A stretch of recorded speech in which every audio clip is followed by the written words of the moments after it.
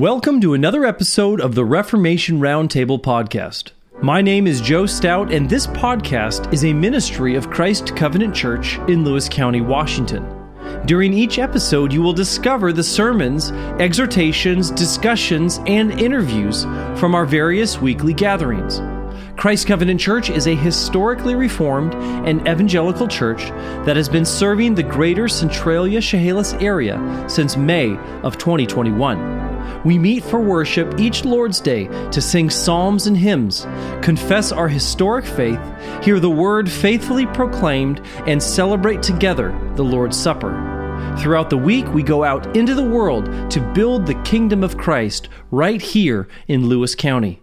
If this sounds like a vision for you, we would love to have you join us. Head on over to lewiscounty.church, that is lewiscounty.church, where you will find a calendar of events as well as current times and locations for worship. Please enjoy the following audio.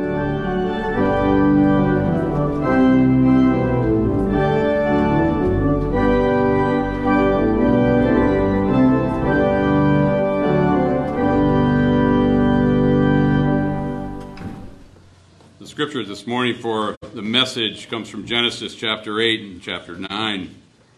Read verses 20 through 22 out of 8. Then Noah built an altar to the Lord and took some of every clean animal and some of every clean bird and offered burnt offerings on the altar. And when the Lord smelled the pleasing aroma, the Lord said in his heart, I will never again curse the ground because of man, for the intention of man's heart is evil from his youth. Neither will I ever strike down every living creature as I have done. While the earth remains, seed time and harvest, cold and heat, summer and winter, day and night shall not cease. In Genesis 9, Moses writes, And God blessed Noah and his sons and said to them, Be fruitful and multiply and fill the earth. The fear of you and the dread of you shall be upon every beast of the earth and upon every bird of the heavens, upon everything that creeps on the ground and all the fish of the sea. Into your hand they are delivered. Every moving thing that lives shall be food for you. And as I gave you the green plants, I give you everything. But you shall not eat flesh with its life, that is, its blood. And for your lifeblood I will require a reckoning. From every beast I will require it, and from man. From his fellow man I will require a reckoning for the life of man. Whoever sheds the blood of man, by man shall his blood be shed. For God made man in his own image. And you, be fruitful and multiply, increase greatly on the earth and multiply in it. Then God said to Noah and to his sons with him, Behold, I establish my covenant with you and your offspring after you, and with every living creature that is with you, the birds, the livestock, and every beast of the earth with you. As many as came out of the ark, it is for every beast of the earth. I establish my covenant with you, that never again shall all flesh be cut off by the waters of the flood, and never again shall there be a flood to destroy the earth. And God said, This is the sign of the covenant that I make between me and you and every living creature that is with you, for all future generations. I have set my bow in the cloud, and it shall be a sign of the covenant between me and the earth.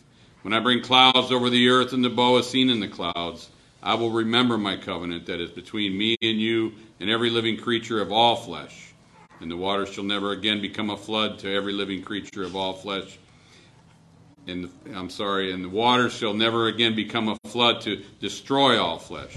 When the bow is in the clouds, I will see it and remember the everlasting covenant between God and every living creature of all flesh that is on the earth. God said to Noah, This is the sign of the covenant that I have established between me and all flesh that is on the earth. Let us pray. Heavenly Father, this is the day that you have made. Let us rejoice and be glad in it. Lord, we thank you for this gathering here this morning, this opportunity, the fact, Lord, that you have made the way for us to come and to be reconciled to you and to come to you and worship you in spirit and truth. Lord, we pray that the words that we issue here today will be true and honor you, and that they will be received with gladness and pierce our hearts, Lord. Let us hear with clarity and the strength that underlies each and every word that is contained in your word. We pray in Jesus' holy name. Amen. Amen. Please be seated.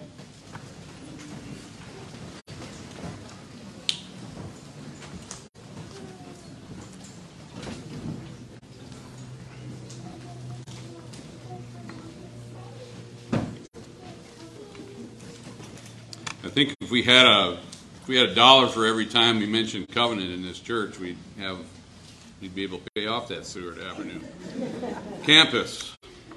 But covenant is important. And as we look at this portion of Scripture, we might recall God briefly mentioning the covenant that he will make before the flood happens. In Genesis 6:18 that we looked at just a few short weeks ago, he said, "But I will establish my covenant with you, and you shall come into the ark, you and your sons and your wife and your sons' wives with you." In chapter 6 of Genesis, this is the first covenant that's explicitly mentioned in the Bible. It's explicitly mentioned in Genesis. The term covenant simply describes the formal binding together of two parties in relationship based on mutual personal commitment. In Genesis 2:16 and 17, we hear these words, "And the Lord God commanded the man, saying, You may surely eat of every tree in the garden, but of the tree of the knowledge of good and evil you shall not eat, for in that day that you eat of it, you shall surely die." So God blesses man with an abundance of food source, but as Joe said earlier, there is a curse associated with this. And we see whether or not we see the word covenant, there's very covenantal language being used here in this portion of the Scripture. The man, Adam, receives the covenant on behalf of the rest of mankind. That's important to note for us. The word covenant is not explicitly used here, but as we observe in other portions of the Bible, the thing itself can be present, even if the ordinary word identifying it is not. For instance, there's a portion in 2 Samuel 7, verses 4 through 17. I'm not going to read them right this moment. We are familiar with them, though. When that portion of Scripture does not use the term covenant when Nathan is charged by God to speak to David. But we see in the Davidic covenant, implicit in these words of Scripture, there is a covenant, there's covenant language there, and it's understood. It is implicit. But then if we jump ahead to Psalm 89 and consider what King David has written there, it says in verses 3 and 4, "You have said, I have made a covenant with my chosen one. I have sworn to David my servant. I will establish your offspring forever and build your throne for all generations." Covenant. Verse 28, "My steadfast love I will keep for him forever, and my covenant will stand firm for him." Covenant. "I will not violate my covenant or alter the word that went forth from my lips." Again, covenant. And when we go back to Genesis 8 and 9 now, we see God's explicit use of the word covenant with Noah, a kind of new Adam. And this passage is completely given over to God's initiative in making a covenant with all humankind. Because we're talking about a universal flood here that affected the entire universe. And we talked at length about that a couple sermons ago. This covenant with Noah declared that God held life sacred, and that humankind too must preserve life on the earth. So the major point in this section is the establishment of an unconditional unilateral covenant by God himself. And from this point on, the God of Israel will be known as a covenant-making and covenant-keeping God. Now, as we look into chapter 9 of Genesis specifically, I want to work briefly through the verses that I just read. In 1 through 4, again, I'll reiterate it. It says, "And God blessed Noah and his sons and said to them, Be fruitful, multiply in all the earth. The fear of you and the dread of you shall be upon every beast of the earth and upon every bird of the heavens, upon everything that creeps on the ground and all the flesh of the sea. Into your hand they are delivered. Every moving thing that lives shall be food for you. And as I gave you the green plants, I give you everything, but you shall not eat flesh with its life, that is, its blood."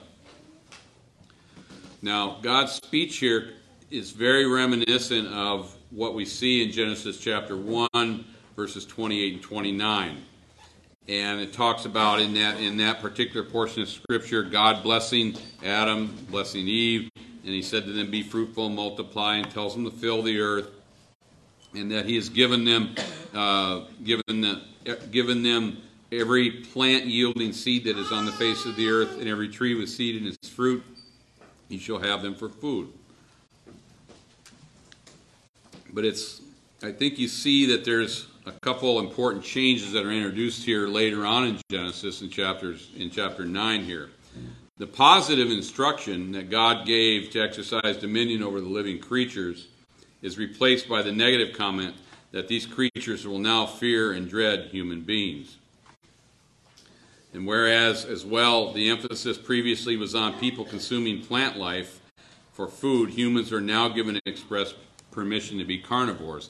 So it stands to reason that these creatures were heretofore we cohabited with and we're sharing our salad in the evening with, now becomes a choice piece of meat on the plate for us. You can imagine why they began to develop this severe abhorrence of humans and wanted to stay clear of them. They've now become prey to what we are. But God has given us permission to eat that meat now, and we do. And we do it with gladness and joy. But while God now permits the eating of animal life for food, the animal's blood remains sacred. And we see that certainly in Leviticus, particularly chapter 17. It's not consumed as an acknowledgement that all life is from God. And I would invite you to go back, if you can, and find the sermon on Genesis chapter 4 when we talked about Cain and Abel and talked about the blood of Abel being in the ground and crying out for justice from God, and the value of that blood, and the fact that the blood represents life. And God puts a prohibition on eating that flowing blood, if you will. And as we move through Genesis 9 and go into 5 and 6, it says, "And for your lifeblood I will require a reckoning. From every beast I will require it. And from man, from his fellow man, I will require a reckoning for the life of man." It means that every animal or person that takes a human life will be held accountable. Be held accountable by God working through human representation. And this is a verse we would look at if we wanted to think about and have conversation and dialogue about capital punishment, for instance.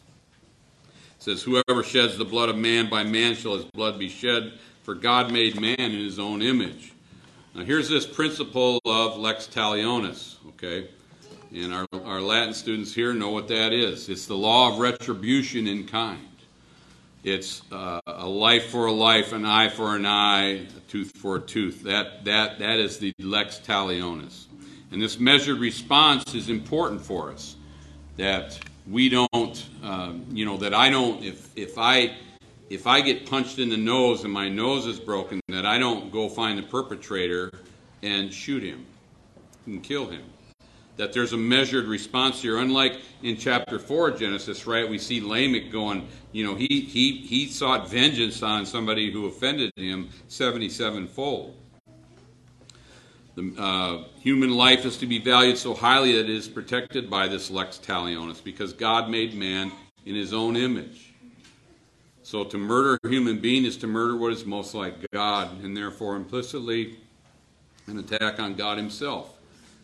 And when we get into the New Testament as well, when we read Paul, we see Paul, there's a lot of conversation from Paul, a lot of dialogue from Paul about sin, and particularly sexual sin. And when you look at sexual sin, it's often sin against our own body, and it's also sin that's perpetrated against the body of another individual. And remember, we're talking about the image bearers of God here. So that's very important. And as we look at 9, 8 through 17, again, I just read that, but I want to highlight just a few of the verses that are in here. Verse 9, it says, "Behold, I establish my covenant with you and your offspring." In verse 11, it says, "I establish my covenant with you."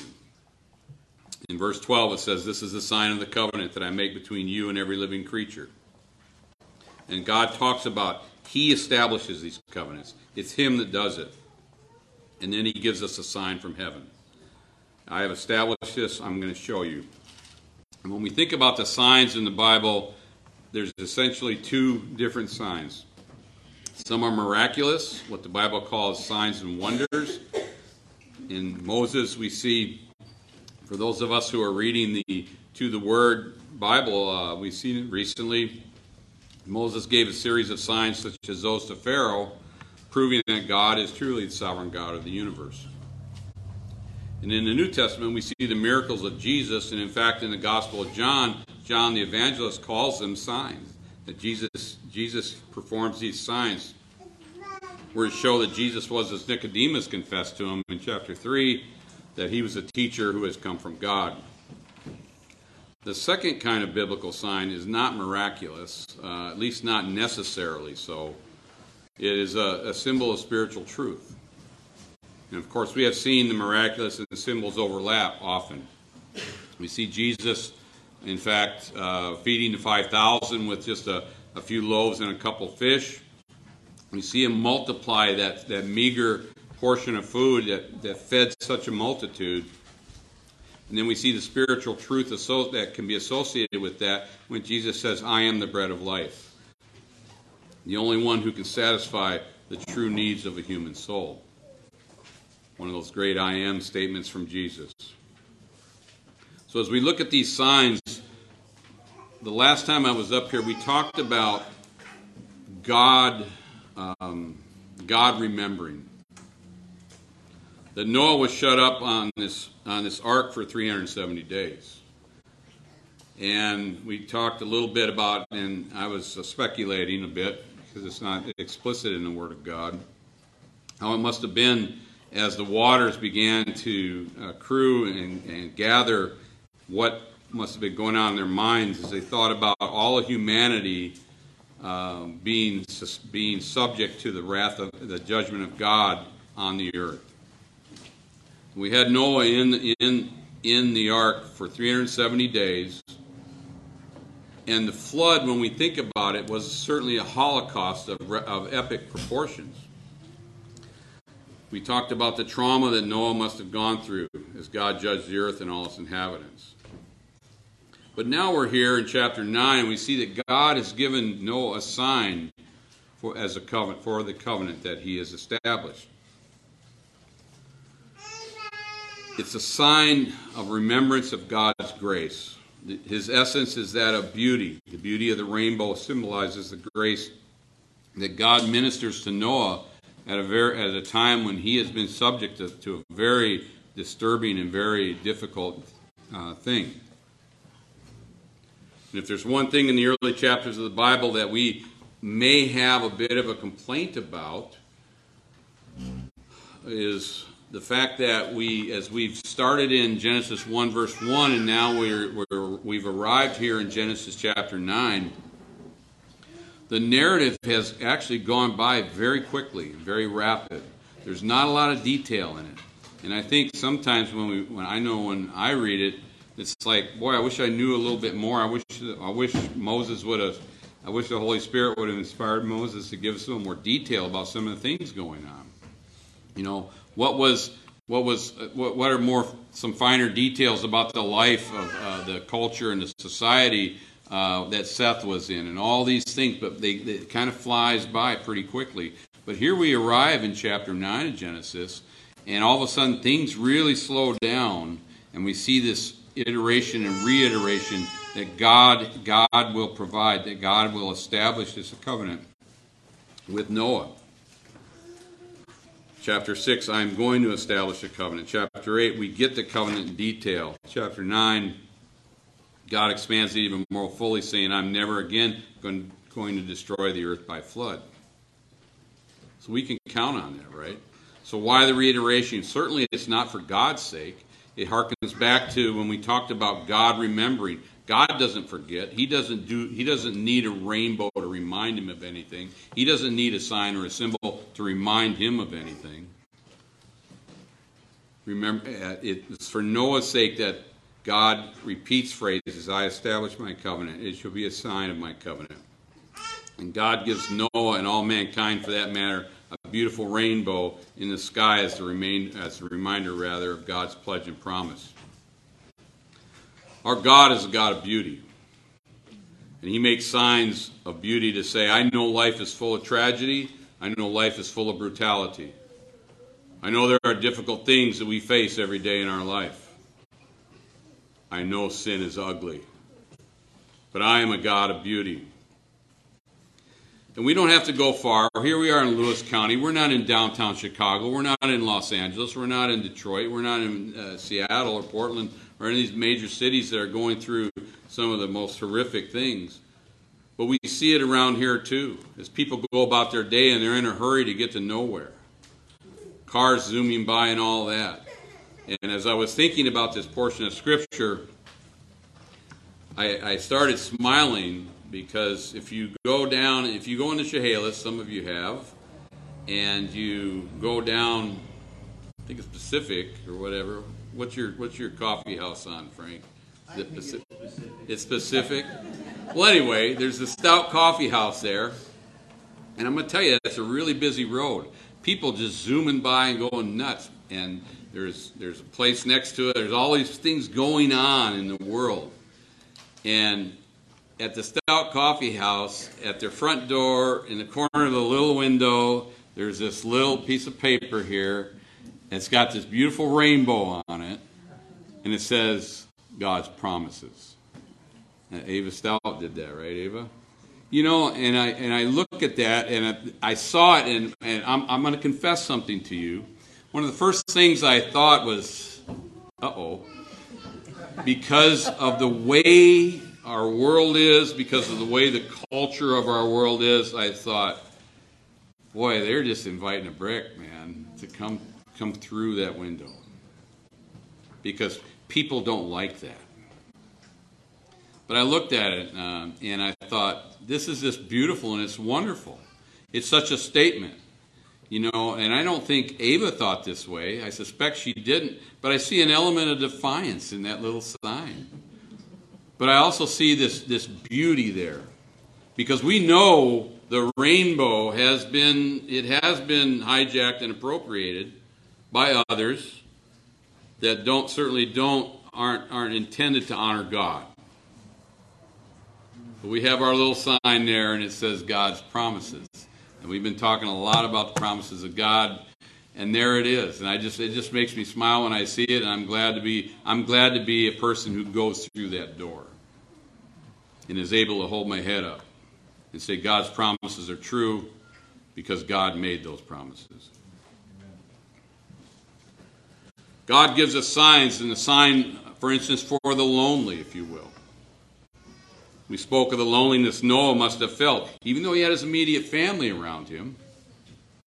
I remember as a young boy, I was the oldest of 7 kids, and we always seemed to live in a house that did not exceed 1 or 2 bedrooms. So, I mean, we were all up on each other all the time. And I know I just felt lonely because I always had these people around me. I couldn't shake them. But I felt lonely. And as we think about Noah, even though he had his family around him and he had all these critters in the ark with him, right?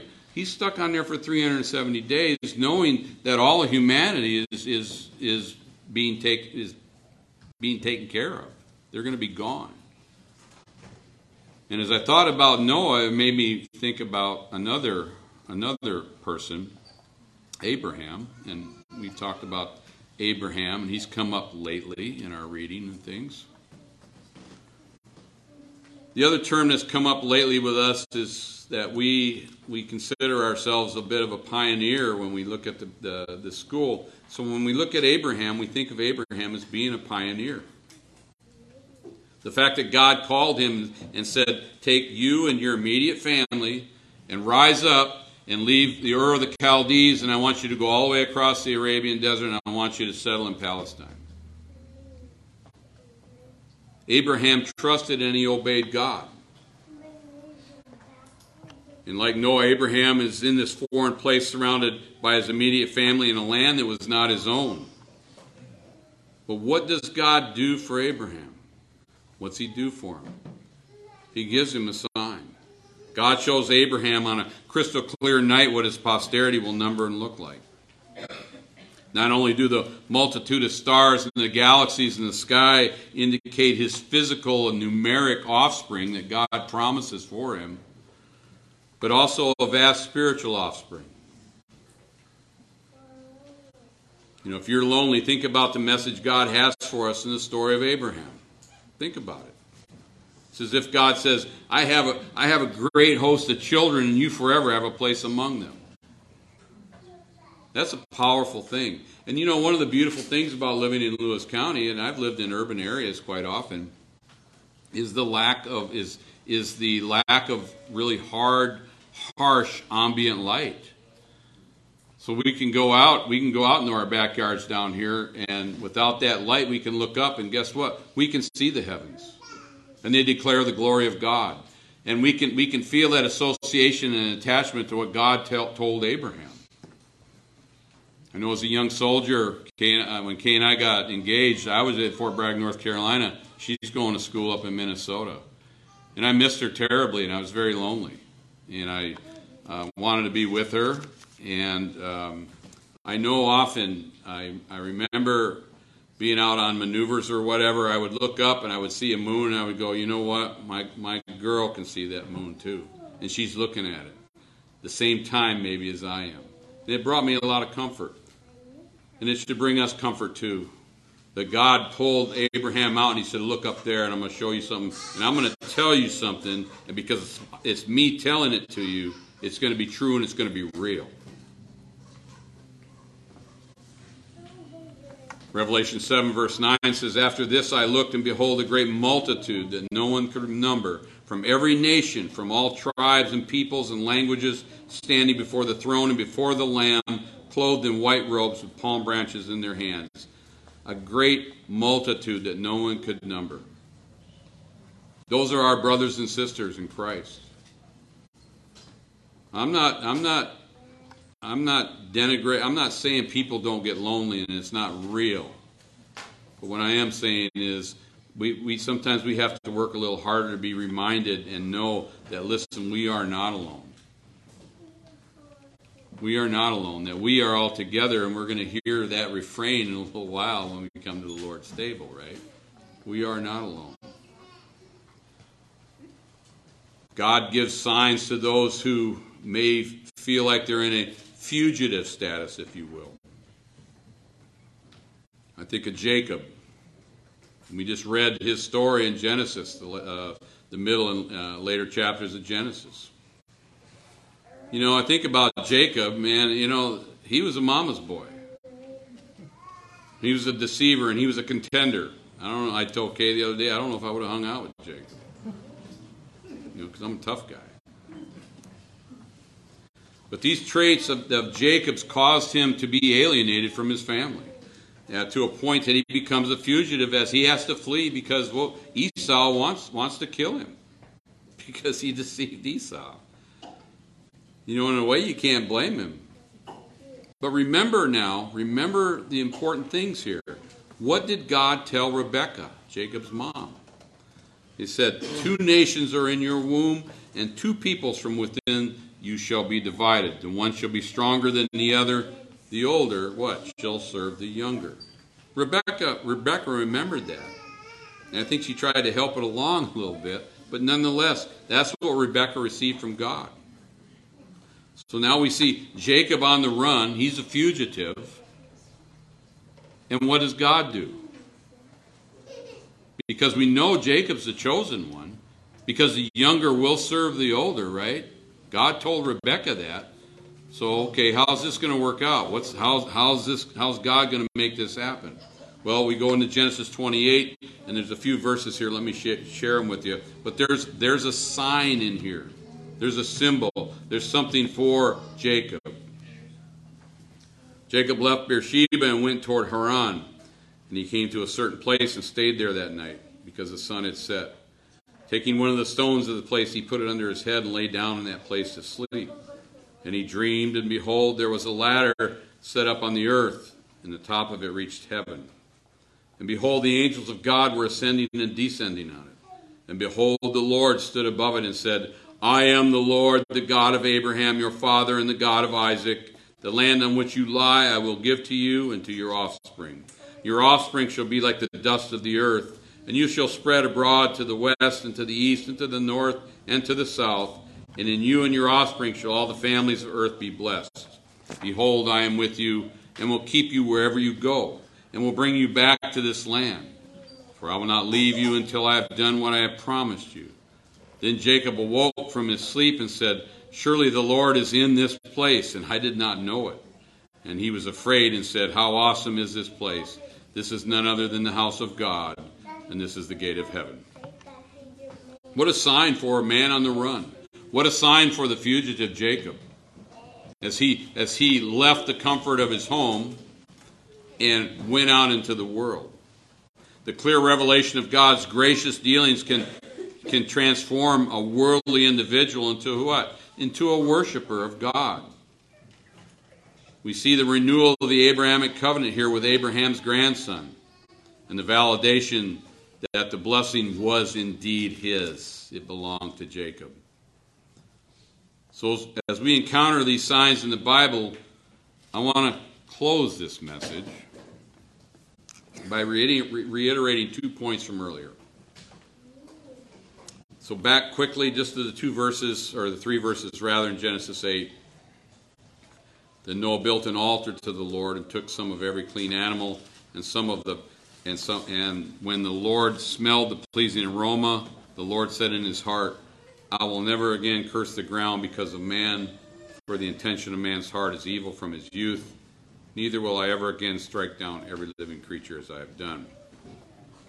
This short comment from God, by God, about the effects of proper sacrifice underscores the importance of sacrifice in the biblical revelation of God's plan for redemption. Sacrifice is important. But you know, most of us have read Hebrews 10, verse 4. Excuse me. It says, "For it is impossible for the blood of bulls and goats to take away sin." Okay, so Noah comes straight off the ark and immediately takes the clean animals. He sacrifices them to God. God finds them a pleasing aroma. And that's a good thing. But yet, if we fast forward now to Hebrews 10, verse 4, it says, "The blood of bulls and goats will not take away sins." And we've also likely read Romans 6, where the Apostle Paul tells us that the wages of sin is death. It's God's only recourse for a guilty sinner. His justice demands it. And it must be paid. There is no alternative. Listen, there's no do-overs here. There's no do-overs for sinners. Yet, the sacrifice of the animals is not good enough to remove the sin. So now I ask you to remember the ladder. Remember the ladder in Jacob's dream. The Lord stood above the ladder and he spoke to Jacob things that encouraged the young fugitive and changed him forever, and reminded him that he is the one who would receive the blessing. God stood at the top of the ladder while angels ascended and descended. And as we have been in Genesis, these early parts of Genesis, we go back now even farther to chapter 3, where God said, "The seed of the woman will crush the seed of the serpent." So the time comes where that is going to be fulfilled. The time comes when God, who was at the top of the ladder watching angels ascend and descend, comes down the ladder. God himself comes down the ladder.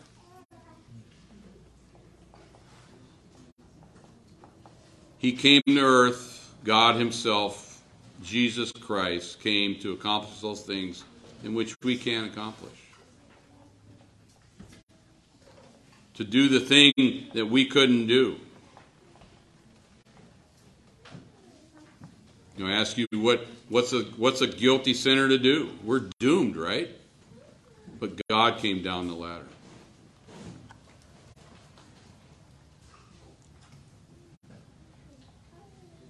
There's this covenant of redemption that's implied in the Bible between the Trinity.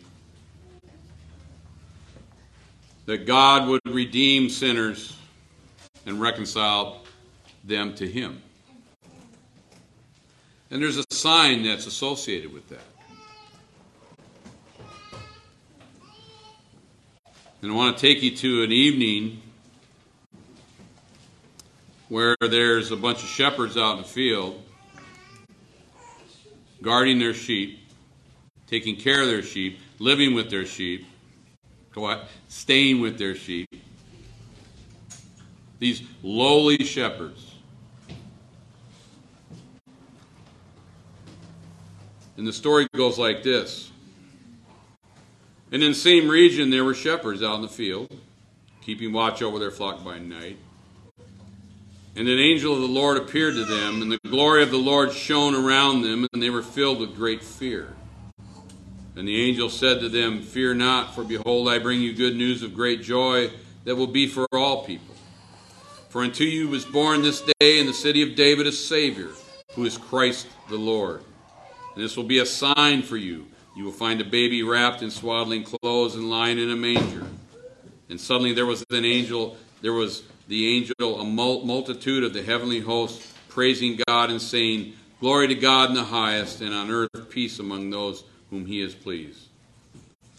When the angels went away from them into heaven, the shepherds said to one another, "Let's go over to Bethlehem and see this thing that has happened, which the Lord has made known to us." What a sign is that, right? God himself came that night as an infant baby. The Lord Jesus came as God came as a human baby. No bigger than Alice, no bigger than Barrett, no bigger than Evelyn. Fully human, yet fully God. And it's only fitting that there was not some kind of train that came down with Jesus clothed in all these garments, and like you would see King Charles now in England, because those wouldn't even approach the majesty and glory of God. What more fitting way for Christ, for God to come to earth than as a human being, as a baby, blowing snot and crying and doing all the fussing and mussing. He was fully human, yet he's fully God. He descended the ladder and came to earth as incarnate God. And as Paul says, "For our sake he made him to be sin who knew no sin, so that in him we might become the righteousness of God." There's something we need to understand. There's something we need to take hold of and not forget it. The fact is that whether you believe it or not, you have an eternal soul. You are an eternal soul. And your soul, when you shuffle off this mortal coil, will go somewhere. We're not annihilationists here, or annihilationists, or whatever the term is. Sorry, I didn't distinguish that. But your eternal soul will go somewhere when it departs your body. And it's going to go one of two places. It's either going to be cast into hell, or you will join Christ in heaven with all the saints.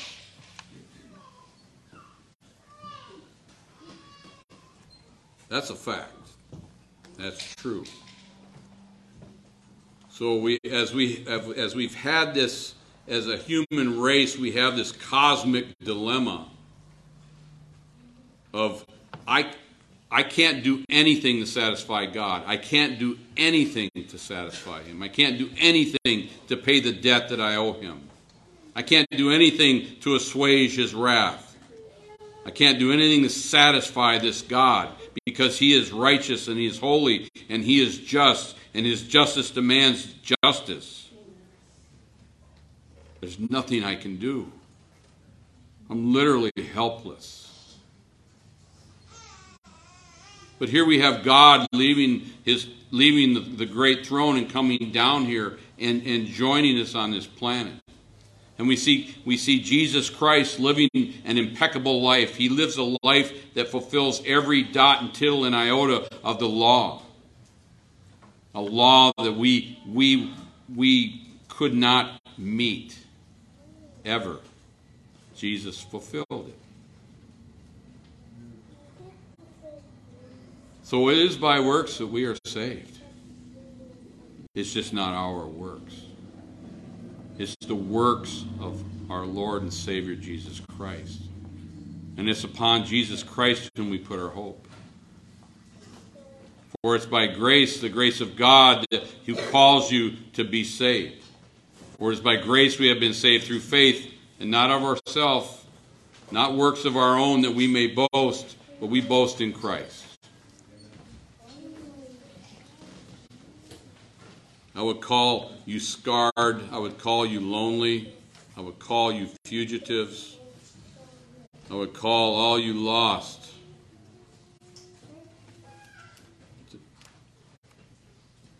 To come to Jesus. Jesus said, all that the Father gives him will come to him. Whoever comes to him will never be cast away. So 2 things. I know I'm preaching to the choir here today, but listen,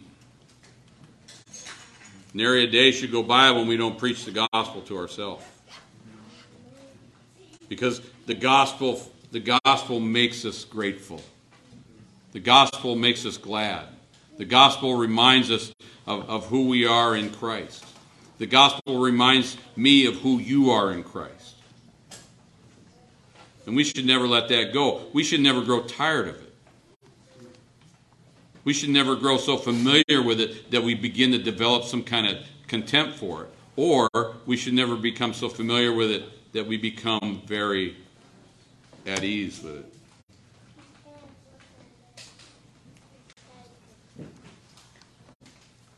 But if you're here and you don't belong to Christ, and you feel that call in your heart, that's God calling you.